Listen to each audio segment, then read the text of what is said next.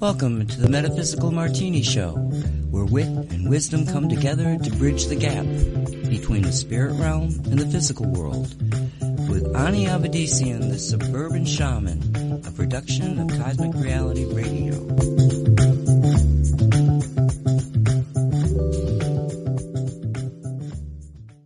And you are live. Hey everyone, I'm Ani Avedissian. Welcome to Metaphysical Martini. 3 parts spirit, 1 part rational mind, add 2 drops of optimism. Give it all a good hard shake and pour. Dress it with the olives of grace and empathy. Sip slowly, sit back, and contemplate the wonder of cosmic creation. I think I'll take a little sip right now. Ooh, that's quite lovely, actually. Hello, everyone. Welcome back. Welcome back for yet another round of Cosmic Cocktails. So, what's this show all about? On this show, we try to sort out what's true, what's woo, and what gets flushed down the loo in today's squiffy, slightly deranged little world. And we try to do this objectively, putting aside preconceived notions and assumptions, rising above the often pathetic and always immature rhetoric of partisan politics. Because our goal is to let the spirit inhabit the human so that we may rise above the dysfunction, rise above the dichotomy, and rise above other D words, allowing us to see clearly what is going on around us and within us. So right then, no pressure. I'm sure that if we all indulge in a healthy dose of honesty, we can figure this all out. Now, this program exists primarily to encourage we the people to connect the dots and see through the relentless campaign of perceptual engineering imposed on the masses by whatever you choose to call the establishment. The name changes, but the poopery remains the same. Folks, it's time to reclaim our minds and move our civilization into the light. And we do this, on this show anyway, by answering your questions. So let's keep that going, shall we? Keep those questions coming in. If you want to send them via email, send them to Ani Avedissian. Actually, don't do that. Send them to Ani at aniavedissian.com. If you want to send snail mail, and that's perfectly fine, send them to Cosmic Ani, P.O. Box 714, Wilsonville, Oregon 97070. And please, just a reminder, don't leave your comments on my voicemail because, it gets old and I have to delete it. But if you write me a really long email or a long letter, I promise to read that. But I will delete if you drone on and on my voicemail. Okay, point taken. Thank you very much. Let's get right to the letters. What have we got? Let's pull some stuff out of the box. Right. Oh, here's one. Okay. So our first comment today comes from a chap called Toby, who declines to give his location, and that's perfectly fine, Toby. I mean, it's not as if I'm going to track you down and visit you or something. Well, that would be so creepy. I wouldn't do that. No. Okay, Toby says, Miss Avedissian, for all your talk on spirituality, empathy, and the like, you are not very politically correct, are you? Actually, at times, I think you are quite rude. Thank you, Toby. Thanks for taking the time to write to me. Okay, with regard to political correctness, I do believe it is part of a greater agenda to stop people from having open and honest discussions. I think that political correctness would have you pussyfoot around issues and not address the core of an issue just because it might offend someone. In other words, let's not discuss anything of importance because people are far too sensitive to handle such matters. Can you not see the agenda behind that, Toby? Can you not hear the voice in the background saying, "Oh, you poor frightened little people playing at being citizens. Let us, your corporate overlords, masquerading as a governing body, take away the burden of making decisions for yourselves. Let us feed your fragile little minds with nonsense, and give you expensive toys to play with, while we perfect 1,000,001 new ways with which to distract you from participating in a spirit-centered and meaningful life. Hey, who needs critical thinking skills when you can pop one of the establishment-manufactured blue pills? Look, political correctness has nothing to do with courtesy or respect or good manners. They've been around forever. No, PC, it's a blatant attempt to dim down our minds, to discourage discussion. Now, in my day, I know I sound old, but I am getting there. In my day, we had debating societies in school and in college. And we had them specifically to prepare us for the real world, or as we like to call it, our dominant experience focus. We had these debating societies so that we could learn to debate hot topics with respect and with courtesy. The goal, by the way, was not to be right or wrong, because you didn't score points in these things. The goal was to explore ideas and to discuss them and entertain everyone's point of view and come to some sort of consensus, something new we had created, a new thought form in the world. And hopefully that would make the world a better place. No, Toby, I am not politically correct. I never have been. And I never will be, because I am a free thinker in love with creation. I care far too much about the world, and I love my God and this planet, and probably the rest of the cosmos, far too much to be PC. Now, as for rudeness, well, I'm sure I'm not perfect, but please don't confuse being direct with being rude. Sometimes a little bluntness is needed to make a breakthrough. Because honestly, people tend to miss the obvious, don't they? We see this time and time again. Rudeness to me, well, that would be if I said, you're a brainless plonker, or you're a witless wanker, which of course I would never do. I certainly wouldn't say that on radio anyway. But, I'll admit, Toby, whoever you are, wherever you are, I can be a tad blunt on occasion, but it's not a personal attack. It's a plea for people to come to their senses and to think for themselves. So thank you, Toby, for the comments. It's actually something I've wanted to talk about for some time now. And I think maybe I'll make a little video on this subject and put it on my own personal YouTube channel. So cheers, Toby, for the question. All right. I'll just say one last thing about that. When people say to you, how dare you say that? How dare you? How dare you? Please don't let people silence your thought process. We can debate and discuss respectfully and courteously. PC is something else entirely. Okay, and let's have another question here. And what have we got? Oh, yeah, here's one. All right. So our next question is from a young couple, it seems, Noah and Olivia, and they live in Vermont, USA. And this is their missive. Hello, Annie. Hello, Noah and Olivia.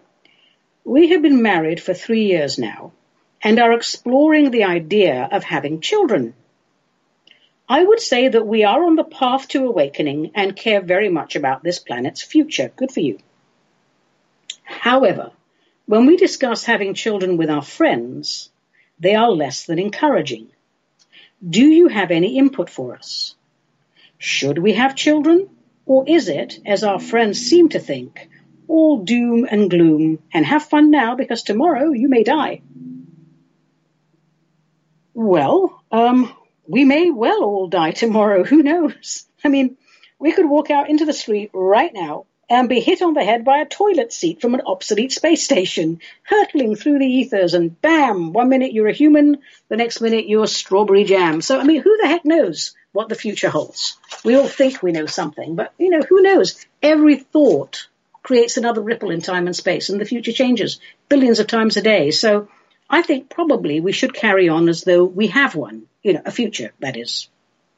Now, with regard to children, planetary considerations aside, having and raising children, especially raising children, is something we humans are notoriously bad at.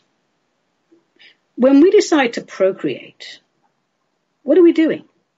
We're not just fumbling through some biological function and out pops a wee babby. No.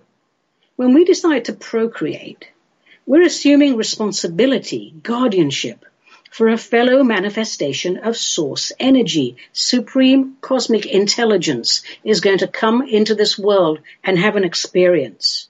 So let's take a moment to think about that, shall we? What are we doing when we decide to procreate? We are bringing forth God in a human bod. Now that is one heck of a responsibility, not something to be taken as lightly or for granted as it is here. So, yes, the child will share our DNA. And of course, if you understand the process of cosmic creation, soul contracts, pre-birth agreements, and so forth, the child chose you as parents and you agreed. So all of this was some sort of little celestial chit-chat we did on the other side. You know, that's a given. And of course, your progeny will share many of your characteristics through bloodline coding. But, and it's a rather large but, it's an individualized soul with its own path and its own story to write. Clearly, this is not always respected in our society, or we wouldn't be counseling people in their 70s because of the damage and lack of nurture received in their early formative years of life. Our job as parents, as guardians, is to educate our offspring, not only in the ways of the world, keep them safe, teach them how it works, but to give them fertile space in which to explore the bigger picture, to help them learn and explore their true nature as cosmic space adventurers. Too many parents fall into the trap of unrealistic expectations. They want their children to be better versions of their own selves. Or they insist on a course of learning, that goes against the child's soul path. Oh, I want my baby to have everything I didn't have. Okay, fair enough. I want my baby to be an engineer because I couldn't. Well, what if your baby's a poet,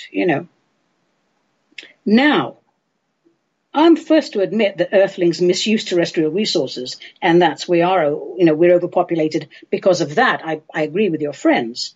And I do wish we would slow down a bit with the bonking and the birthing. But, if you want to have children, go ahead. Go ahead while it's still legal. Go ahead while there's still room to have children. Go ahead. Here's my advice if you want to have kids. Examine your relationship. You, Noah, Olivia, your relationship. Are you both happy together? Are you friends as well as lovers? Is there respect between you? Do you give each other space when needed and support when needed? Will your child be born into a loving, caring, creative environment? And here's a big one. Is your relationship solid without children coming into the picture? By that I mean too many people with relationship problems have children, hoping it will bring them closer together. And that's not really the best idea, is it?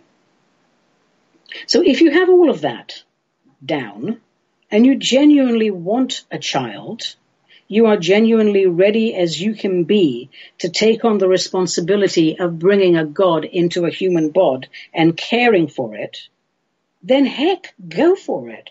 And I hope you're very happy together. And since you stated that you care about the planet's future, our future, I'm sure you will do the best you can to manage your resources properly and teach your children accordingly.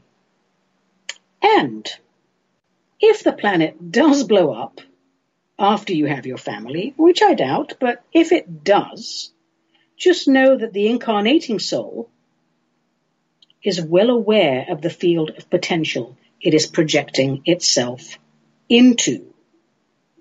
Okay, in this day and age, in this day and age of what some people call pseudo-enlightenment, we really shouldn't be so concerned about the preservation of our particular bloodline, but more about what sort of energy and consciousness we're going to allow in and nurture for the collective evolution of this planet, Mother Earth herself and all the races that live upon her. So good luck with that. If you have a baby, send me a picture. I'd love to see what little soul came in through you. You sound like a lovely couple. Thanks, Noah and Olivia. All right, let's pick something else out of the hat. Actually, it's not a hat. It's a sort of ceramic pumpkin thing. I just thought that might be suitable for the season. I don't have a hat. I might get one. All right, another question. Okay, this this is from Lucas. And Lucas is originally from Amsterdam. Oh, I have such fond memories of Amsterdam from when I was a young woman in London. I shan't go into them. Anyway, so Lucas is originally from Amsterdam, but he now lives in the UK. And Lucas says, all this talk of life being an illusion is confusing to me. I'm here. I'm very real. The car I drive is very real and very expensive. The home I live in is solid. I put food in my mouth and it comes out the other end. Thanks for that, Lucas. I work all day. They give me money. Where's the illusion? Ah, Lucas, let me have a sip of my martini and I'll tell you where the illusion is. Hang on. Oh, that is quite lovely. Okay. Lucas, in my ancient shaman lore, the only thing that is described as real is that which never changes. I would interpret that as raw source energy, or what I call supreme cosmic intelligence. Everything else is a dream or an experience that source is having. Experiences are a series of encounters, and those are temporal and fleeting and changeable projections of our consciousness. Therefore, they are not, in shaman terms, real. So a scientific explanation of that, not my strongest point, but I suppose QP quantum physics explanation would be, since all points in space and time are one, therefore everything is happening past, present, and future right now in this present moment simultaneously. Mind-blowing concept, but quite logical if you think about it. So what does that mean? I suppose it means there is no actual space, and that time is merely a sense of chronology we invented for convenience on physical realms. So everything is happening all at once, and we are all a part of it all, but somehow this life on this planet is our dominant focus and feels so very, very real. Wow, I guess that's what they mean by an illusion, Lucas. It's as real as you want it to be. Now, that sort of thought process is an excellent starting point for a meditation, because we need our minds blown to shatter this old concept of what is illusion and what isn't. In shaman world, everything is a dream within a dream within a dream. You end one dream, you go into another dream. You can have simultaneous dreams. You can be in many dreams at the same time. Who can even explain these things? And you can't have answers to these things. Sometimes we just need to sit down, stare at the ceiling and go, oh my God, I was at the Big Bang at the beginning of time. I banged. And then I did string theory things. And then creation started. And I was there as part of all of it. What does any of that mean? So just allow yourself to float on your thought forms in the cosmic ethers and see what inspiration comes to you. I don't know that anything really makes sense, not at our level of awareness, but it's wonderful to be stuck in the awe and wonder. And every so often, you get a real aha moment. And we don't get too many of those. But if you have enough aha moments, then every so often you'll get those little moments.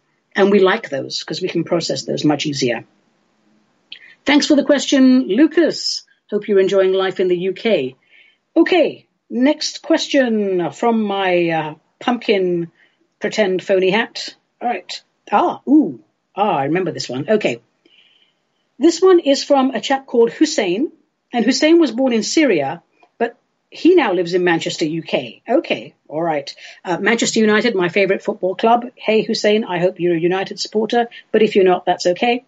Okay, Hussein writes, Dear Madam, you have stated in some of your Facebook posts that a sense of national sovereignty is an essential component in destroying the globalist agenda, and also that the globalists in turn call those who expose their agenda as racists or worse. Can you expound this theory, please? Thank you for the question, Hussein. I think I may have covered this one, though, from another caller in a previous show when I talked about Agenda 21 and Agenda 2030 in some detail, but I'm going to answer this question because I picked it, and so here's an overview. All right, the globalist agenda is nothing less than the complete takeover of planet Earth, which they, the globalists, the establishment, the Illuminati, whatever the heck we're calling the poop heads these days, consider to be their private corporation. They work very hard to erode our sense of individual sovereignty and our connection to supreme cosmic intelligence. This is the campaign of perceptual engineering on the masses, which I talk about all the time. The dimming of our minds through campaigns such as political correctness, perhaps, and the new teach your children jack shit school curriculums that are popping up all over the place. If you're discouraged from engaging in frank and open discussion, you will eventually lose your critical thinking skills, and that is exactly what they, the establishment, want. Now, is that all there is to it? No, of course not. Once the connection to the higher self is muted, the next step is to disconnect you from your tribe, your national collective, your cultural roots. How is this done? This is done by manufacturing wars and other organized crises. Creating refugees, forcing sovereign nations to accept large numbers of refugees from different cultural backgrounds, knowing full well that this will lead to unrest and possibly all-out chaos, and that's when they have the audacity to call those who protest racists. No one is born a racist, are they really? You have to be carefully taught, goaded, and coached. Back to globalism.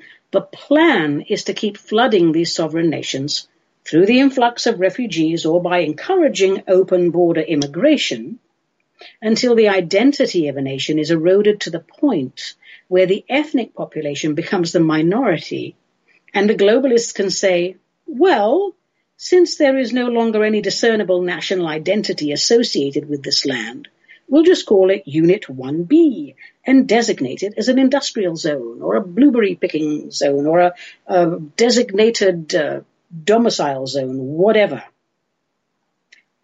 Hussein, you're from Syria originally, and you wrote here that you didn't leave until you were 13, so I'm pretty sure you figured most of this out. You know, and you're in England now, in Manchester. The EU, European Union, was designed to pave the way for this kind of globalization, this one world government. The United Nations was formed to pave the way for the one world government. Yeah. So if we all of us disengage from these partisan politics and think objectively, do some research and connect the dots, it's all there in plain view. Nothing is hidden. We've been distracted by the very clever spin doctors. Now, am I against immigration? Well, of course not. Am I, against cultures mixing? Well, of course not. Heavens above, my family went from Cyprus with a different race ancestry to England and were very well received. No. I'm just not a globalist. And let me tell you what I mean by that. Because you'll say, oh, what's wrong with all people living as one people? With one rule of law, with one universal spiritual philosophy, one currency, one language, one rock and roll too many. I don't know. All the one. Ultimately nothing. But how we get there, now that's the key. So if one day we Earthlings become so aligned with Source that we decide we don't care what our bodies look like and intermarry without prejudice, hurrah! If we people decide to unify and make the whole planet, one big party, then I would say hallelujah and congratulations on our advancement. And, congratulations on our alignment with all that is. We did it, hurrah! We Source realized. We balanced out the extremes in contrast and started the game of life all over again on a higher dimension. Yippee, yippee, yay. But that's not what's happening, is it? The entire show is being run and manipulated by a handful of sociopaths with their little middle managers and their little minions. The planet is indeed their private company. The terrestrial resources are their inventory, and we, the worker drones, We're going to be worker drones until such time as we choose to awaken and reclaim our sovereignty, because we're not the ones saying we are one, we are one. We're not the ones playing the game of homogenize, pasteurize, and dehumanize. No, no, no, no, no. It's them, the sociopaths, the establishment. If we don't wake up, well, then perhaps we deserve to be part of the outcome of our corporate overlords, whatever they've planned for us. So please, let's all wake up, because, excuse me, I for one will never bow my head or submit to such an agenda. Now, real quick, America, yes, that big, beautiful country that I live in, that I came to live in 30 years ago for various reasons. There is a sacred purpose to America. It was supposed to be a place, a spiritual beacon for secular spiritualism, where people from all over the world would come and they would not be prejudiced against each other. They would live and be free to worship until such time as they all realized that religions perhaps were incomplete and immature. And this was going to be the testing ground for universal brotherhood and sisterhood. And the land would have been prepared by the indigenous peoples who are descended from star people and share star DNA. It didn't quite happen that way, did it? It wasn't supposed to happen that the English would come here, the British would come here and chop down all the trees for their navy, and it didn't quite go wrong. It went wrong. It went very wrong. But America has a sacred purpose. And then the rest of the world would follow along with that. We would let go of nationalism, not the extreme part of nationalism, but a sense of national sovereignty. So I hope you're following what I'm saying. That's not what's happening. If we do it, that's fantastic. If we don't do it, if somebody else does it for us, it's for nefarious purposes. So I thank you for that question, Hussein, because this is going to come up again and again and again. All right. Do we have time for one more question? I think we do. And we'll do one more question now. And if we have time nearer closing, because anybody who's listened to these shows knows I'm notoriously bad at timekeeping, if we have time towards the end, we can pull another from the hat. Okay. This one is from a lady called Sailor, who lives near Louisville, Kentucky. And she asks, I am interested in learning more about the work you do, especially spiritual property clearing. You mentioned that you have had extensive training in dark energies. Have you ever encountered something you could not deal with, something you could not clear? And have you ever been physically hurt by a ghost or other type of entity? I heard about your story with the demon encounter on the Say What show, and I'm glad you survived it.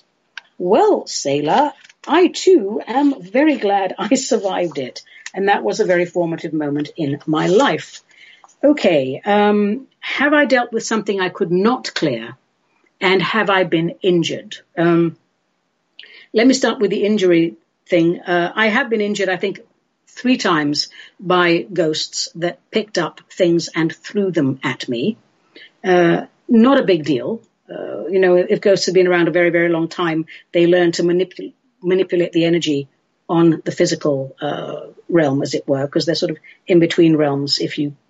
They really are sort of in between realms. But if they've been here a long time, they can start to pick up stuff and throw it around because they're terrified and they want our help to move them on. So I've got a couple of scars from that, but nothing serious. Have I found something I couldn't do? Yes, one time. And that was fairly recently, actually. And unfortunately, due to confidentiality agreements and other considerations, I am unable to discuss the details with you. I will say, though, that it was a type of entity I have never encountered in my entire life, and I'm 60 years old. It was something very rare and unusual, and created under very unusual circumstances for a very nefarious purpose. For whatever reason, I chose to engage with it in astral form, better than physical form. And upon returning to my physical body, immediately manifested physical injuries, which took months to resolve. One of them is still not resolved. It was a humbling experience, to say the least, very painful, and a huge learning curve to negotiate. And there is so much more to the story, but that's about all I can tell you. But the chances of people coming across anything, out of the blue, that ridiculous, it's, like I said, I'm 60 years old. I have done this work professionally for 40 years. And this is nothing I ever knew about. So, don't worry about it. If you want to learn this work, fantastic. Drop me an email. We'll see if we can get you connected with people in your area there in Kentucky who do this work. So thank you for that. And thank you for reminding me of that very unpleasant incident, which is, very humbling. It taught me a great deal. Okay. All right. Let's put the questions aside for a moment and let me have a sip of my martini. As all this talking, you need a little drinky poo. Oh my, that is a lovely martini today. I think, that's one of the best I've had. Okay. All right. Still don't have any sound effects, so do-do-do-do-do-do. Well, the letters were fun, so what should we do next? I think it's time for the Wizard's Gizzard, a little spiritual ritual that you can make habitual. Today's whiz-giz takes a page from the Chinese philosophical system of Feng Shui. Today's protocol is, hey, what's the matter? Why won't you clean up your clutter? Also known as, don't hoard just because you're bored. So, as we've discussed previously, spiritual property clearing accounts for a significant portion of my work. I've cleared approximately 4,000 properties in my time, and that's a conservative estimate, and it's safe to say I've encountered a wide variety of scenarios, some of which would make your eyes roll. One problem that comes up time and time again is clutter, both in the home and in the office, and in every kind of property, actually. Clutter clogs up the energy in a property, and it eventually clogs up our own personal energy. The divine cannot work through us if it keeps bumping into stacks of old boxes filled with items we haven't even examined in years, let alone used. So, at least once a year, twice is preferable, put aside a couple of days and go through your wardrobes, your cupboards, garages, off-site storage, kitchen drawers, trunk of your car, anywhere where stuff is stored and displayed. This is very difficult for people. We're so attached to our stuff. So as you do this, you have to take a deep breath and pick something up and ask, what purpose does this item serve in my life today? If you haven't used it or worn it in years, chances are you're not going to use it or wear it next year. So sell it or give it away. If Auntie Mabel gave you a vase 7 years ago and you hate it, but you held on to it just in case she visits you one day from her little cottage in Montana, move it out for heaven's sake. She'll get over it if she ever makes it to your place. And besides, there's a rule. If you give a gift, you give it. Bye-bye. Lose attachment. How people use your gift is up to them, not up to you. If you're a size 16 and holding on to, sorry to laugh, but I'm so familiar with this. If you're a size 16 and holding on to size 10 jeans, hoping you'll fit back into them next year, well, give them away. If you do actually fit back into them next year, reward yourself with a brand new pair. Books. This is a hard one for me because I am a book fiend. Still, I review my book collection at least once a year, and if I see anything that will be better off in my local library's used bookstore, that's exactly where it goes. And don't forget, by the way, to flip through your books before parting with them to see what falls out. I found a $20 bill once. That was fun. I also found a letter, a handwritten letter by Robert Morgenthau. Now, that was exciting. It was inside another book I had purchased from Foyle's bookstore here in Portland, Oregon. Huge bookstore, full of wonderful things and a lot of secondhand books. So clearly this handwritten letter, which was encased in a folder, was inside a book that I had bought but never read. And I sold that for a nice little chunk of change. Thank you very much. So flip your books because you never know what you may find. And the same goes for magazines. People with extensive collections on specialized subjects, it doesn't hurt to check on eBay or similar sites to see if your collection has a dollar value. Just get stuff out, especially if your stacks of magazines and books are on the floor. Things stacked on the floor, feng shui, no. So if something has a strong emotional pull, sit with it for a while. and process your emotions around it. If you absolutely, positively cannot bear to part with it, fair enough. You can see how you feel about it next year. But just a thought, if it's stored away in a box and you only take it out once a year to review your clutter, do you really feel as strongly about it as you think you do? Something else to review as you do this little protocol. How many junk drawers do you have in your home? One is plenty, and even that should be reviewed periodically. You'll be surprised how the energy changes for the better when you have a good old clearing out session. Now, home spring cleaning, it spring cleans the mind as well, and that is a good thing. Uncluttered home, people. Uncluttered mind. You do not need 76 pieces of string or twine. You just don't. Yeah? And while you're cleaning up everything, take a look at passageways, corridors in your home. Because, if you see that you've got stuff on the stairs, not only is it dangerous physically, but it's dangerous mentally as well. The passageways, corridors in your home, all those things, they need to be kept clear. I often find there's a correlation between mental health issues and things that are hoarded along passageways and corridors. Also, the front door and the hallway, the entrance to your home, that needs to be an easy access, nothing blocking the entrance in. And the other thing that we talk about a lot is the basement. The base of your house. Yes, you're going to store stuff there. We all have stuff. But don't just store it and leave it. Go through that once a year as well. Get rid of anything that you know you're not going to use. And if necessary, get fresh cardboard boxes. Repack everything. You will be surprised how wonderful you feel. All right. So that is our protocol. Don't just hoard because you are bored. Empty the mind. Empty the home. Ooh, lovely deep breath. Okay. And when you're done, pour yourself a nice martini because you deserve it. Okay, now, let's see where we are for time. Yep, we're all good. Right, now it's time for Plato Chips, where we highlight a quote from a philosopher of note. And, thank you for all the comments I've been getting about this section. I'm glad you enjoy it. People advise me not to put in philosophy, but I'm really big on philosophy. So thank you. Keep those letters coming so I can tell my friends I was right and they were wrong. All right. Today's choice is Hegel. To be precise, it's George Wilhelm Friedrich Hegel, 1770 to 1831. So who was this dude? And why is he a notable quotable? Well, I can just hear people, by the way, in the background, especially first-year philosophy students going, oh my God, no, not Hegel, not him. Yes, folks, it's him. So this chap was born in Stuttgart. It's in southwest Germany. His father was employed by the revenue office of the court of the Duke of Württemberg. Sure, that's really important stuff there. His mother was a very well-educated lady for the day, the daughter of a prominent lawyer. But unfortunately, she died when little Hegel was 13 years old.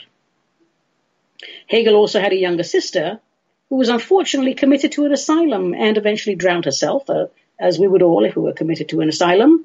And he had a younger brother who fought in Napoleon's Russian campaign. Unfortunately, he also died in Napoleon's Russian campaign. So little Hegel was quite lonely. So he threw himself into his work. He was a serious student. And he loved languages. He loved learning. In addition to his native German, he learned Latin, Hebrew, Greek, French, English. And he was admitted into the Protestant seminary in Tübingen, where he met two friends who were very influential in his development. Friedrich Schelling was one of them, and philosophy students, you know who he is. And then there was the other chap, the poet Friedrich Hölderlin, who was also a philosopher, but he was better known for his classical poetry. So Hegel lectured, and after he graduated, of course, because he was a serious student, and he lectured on metaphysics, he lectured on logic, he gave joint lectures with Schelling on philosophy. In 1802, with Schelling, he wrote and published the Critical Journal of Philosophy.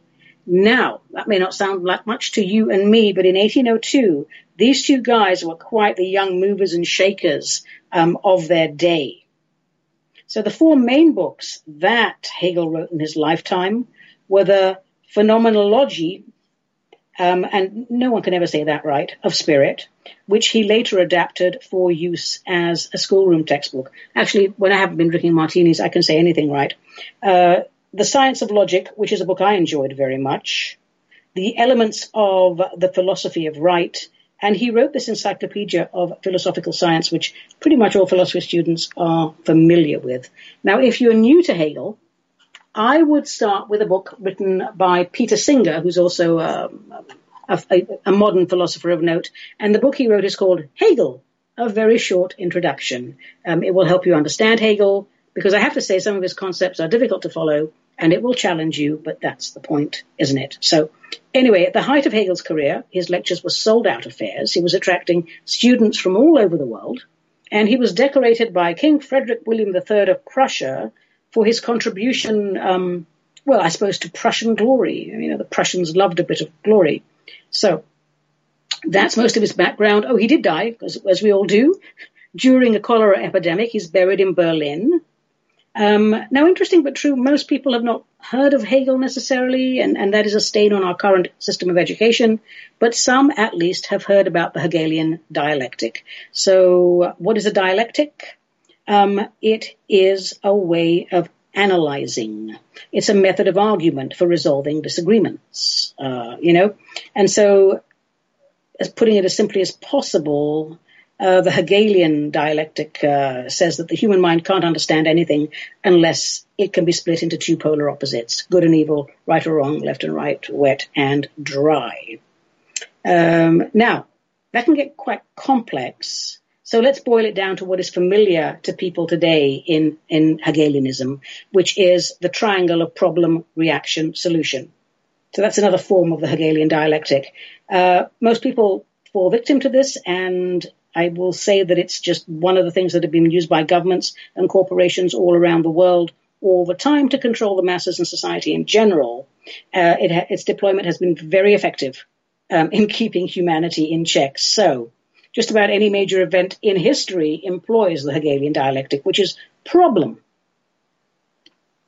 Your overlords manufacture a crisis or take advantage of one that's already in place in order to get the desired reaction from us, the people, which hopefully for them is a public outcry, after which we, the public, demand that the establishment give us a solution to the problem that they created in the first place. And, quite frankly, their solution was predetermined from the beginning. So 9/11, for example, is a classic example of an organized crisis, a fallacious ensign. We don't want to use the common term, both words of which begin with F, because it might trigger something which would in turn F us, and we don't want that. So there you have it. Dialectics and Hegel. Problem, reaction, solution. It's a triangle, not a bagel. Okay, enough philosophy. Go and read Bagel.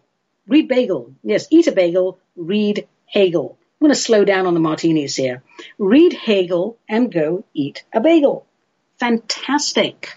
All right. Now, I will just add, the more you read about Hegel, the more fascinating it becomes. And you'll see how the people who studied with him were very influential in the early formative years of Yale College and education, particularly establishment education in America. So Americans, get out there, butter the bagel, read the Hegel. All right, now it's time. It's time for Tarot A Go-Go, a little shenanigana with the major arcana. Once again, a reminder that we're using the Rider-Waite deck, not because it's the prettiest, because it's not, and not because I'm enamored with the symbolism. I'm not, actually. It's just that it's the most popular and the most familiar. So we'll go with that, because that's how we started, and that's how we'll finish. Today's card is number 4, the Emperor. So what do we see when we look at this chap? Well, he's regal, that's for sure. He is, after all, the male counterpart to the Empress. And the symbolism that I see most often here is the ram's head. I see no less than 4 ram's heads carved on his throne, and I think there's one on the cape on his shoulder, so no doubt that the emperor is associated with Aries, the ram, and that is a very masculine symbol. Anybody who's been to the county fair and seen the dangly bits on a ram, yep, that's a man. Okay. Back to the emperor.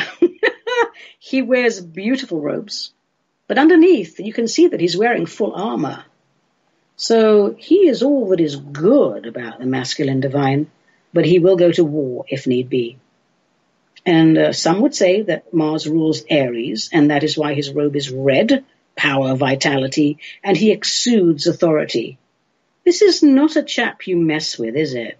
I mean, he'll see through your BS, and it will not go well for you. Now, in contrast to the Empress, who sits on a throne in a lush field, the Emperor's throne is set in a stark and rocky landscape. This perhaps suggests a life of self-discipline and abstinence. He is controlled. He is measured. He takes his responsibilities seriously. He holds the masculine scepter in his right hand, upon which is the Ankh, a sign of life through all realms and dimensions. And he holds the feminine orb in his left hand. It's difficult to see in some of the illustrations, but it's there. And this represents balance, fairness. He will consider all points of view before passing judgment. This card, you look at it, and this is the world of adults and grown-ups, not boys with toys. And the Emperor advises us to use our rational minds, to our own selves be true, take responsibility for our thoughts and for our actions. The Emperor will protect you and will always do the right and honorable thing. If you ask a question and pick just this one card, you will be guided and you will be protected. However, if you pick it up reversed, run like bloody hell in the other direction, because this is not a man you want to mess with for all the wrong reasons. Number 4, the Emperor. He can sometimes appear stern, but it's challenging to be wise in a world filled with fools. A reminder, people, that tarot cards are not necessarily a method of divination. No one knows what the future holds.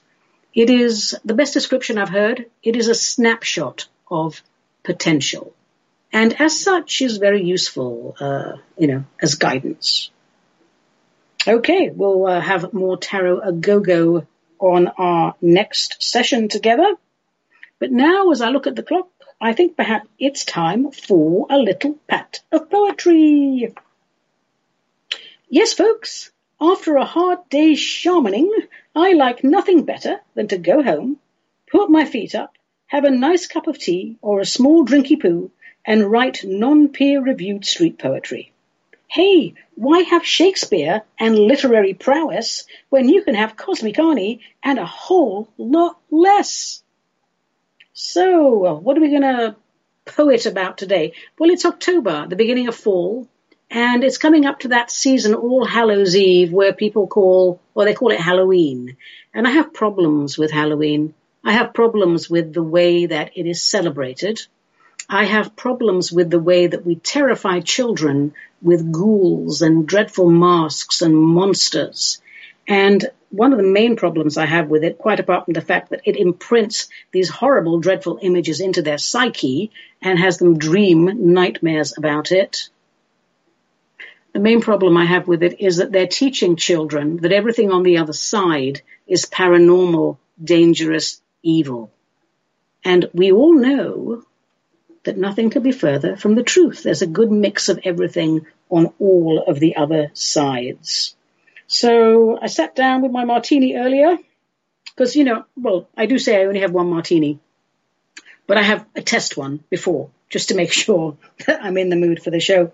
And I penned this little poem called The Horror of Halloween. So here we are, The Horror of Halloween, by yours truly. The countdown begins to Halloween. Children with too much candy in their pockets. A commercial frenzy best not seen, as candy makers' bottoms lines skyrocket. What's the problem, they ask? Because, it's just a bit of fun. We chase the kids dressed as monsters and tease them when they cry and run.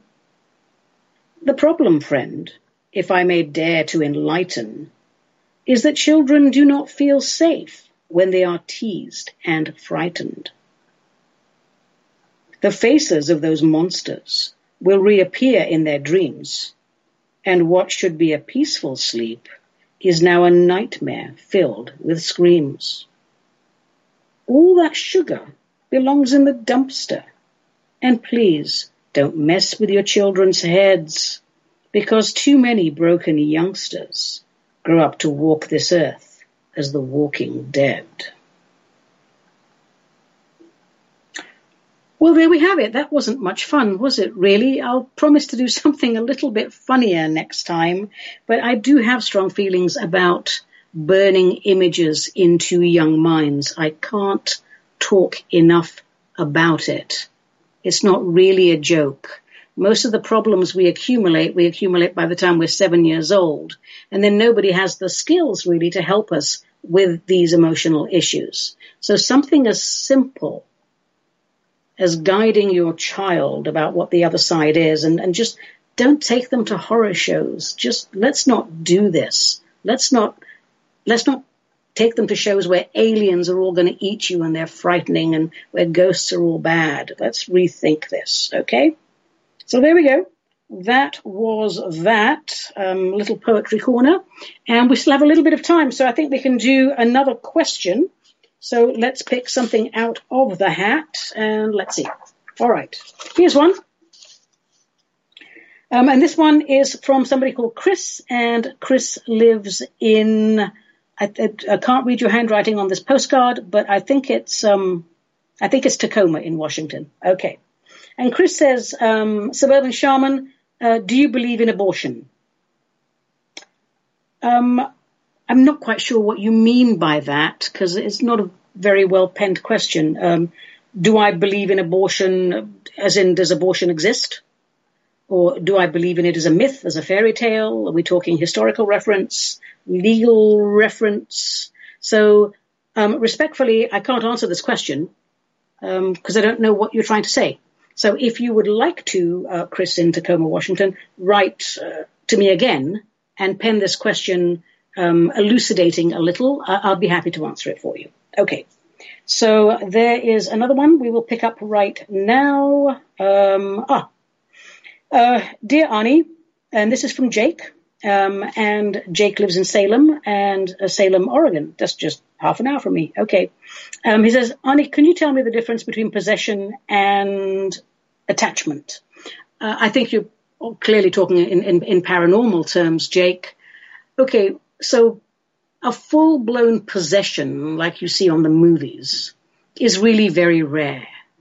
That's when a spirit entity, a ghost, or a demonic entity can completely take over your energy and physical body and use it to do its will. And those things just don't happen overnight. It usually happens when you have some sort of weird, strange soul contract to do that. Believe it or not, it does happen. Or it happens when you've spent a very long time being depressed and feeling like a victim, and you have some serious mental health issues. That's the sort of thing that invites possession, but it's very, very rare. Usually what happens to people, with severe alcoholism, some of these synthetic drugs, which are almost impossible to recover from. So that's a full-blown possession. And can somebody be depossessed? Yes. Catholics call it exorcism, and nobody knows more about demons than Catholics, because they're the ones that brought most of them into this realm the last 2,000 years. I have done depossessions in my time. They are complex affairs, and it very much depends on how far gone the mental health of the client. Let me rephrase that. It really depends on the level of mental health that the client is displaying. Sometimes people are just far too out of it, too far gone, and it's better for them to be institutionalized in a really severe possession case and taken care of that way. What is far more common is an attachment. An attachment is not a full possession. An attachment happens when somebody's behavior changes somehow, and it can change for many ways. It can be medication, it can be drugs, it can just be that that person was feeling fragile and walked into a place where there was an entity, and an entity will just hang out around you. And one of the easiest way to detect that is if you're with somebody who's been through some trauma or is changing medication. It could be various different reasons. If all of a sudden their behavior changes, if suddenly they're craving different foods, or they start drinking or stop drinking, or they suddenly want chicken nuggets, or, it's a behavior change. It's like an attachment is almost like having an unwanted friend coming and saying, come on, do this. Come on, do this. And those are really much easier to remove. Of course, you don't have to be possessed, and you never have to be attached. What you want to do is to keep your energy anatomy clear and pure and vital and stable.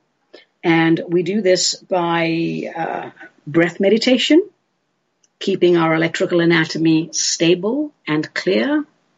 And we do this by not thinking of ourselves as victims of this world, but as celestial cosmic space adventurers and co-creators. So I hope that explains. I didn't have too much time to explain that to you. If you're in Salem, come to one of my classes. I explain that so much better in my classes. So I think we're almost at the hour. Oh my gosh, darlings, I think we've done it. We've used up an hour of linear time, an hour we will never get back. I very much hope you enjoyed listening to my rantings as much as I enjoyed recording it. Today's real-life martini was carefully crafted by yours truly using Gin No. 1 by New Deal Distillery right here in Portland, Oregon, USA. And I must say, this is a lovely drop of gin. And there's so much going on it. It's just, there's juniper berries, certainly, but there's citrus. It's unusual, but it's very well blended. And whatever you've done, it works. So well done to the kids at New Deal Distillery. I can't wait to try your other products. I should mention I have no affiliation with New Deal Distillery, but after a couple of these babies, that could easily change. So, I'm Arnie Avedissian. This was Metaphysical Martini, a production of Cosmic Reality Radio, to whom we are most grateful. So until we meet again, my darlings, let the spirit inhabit the human.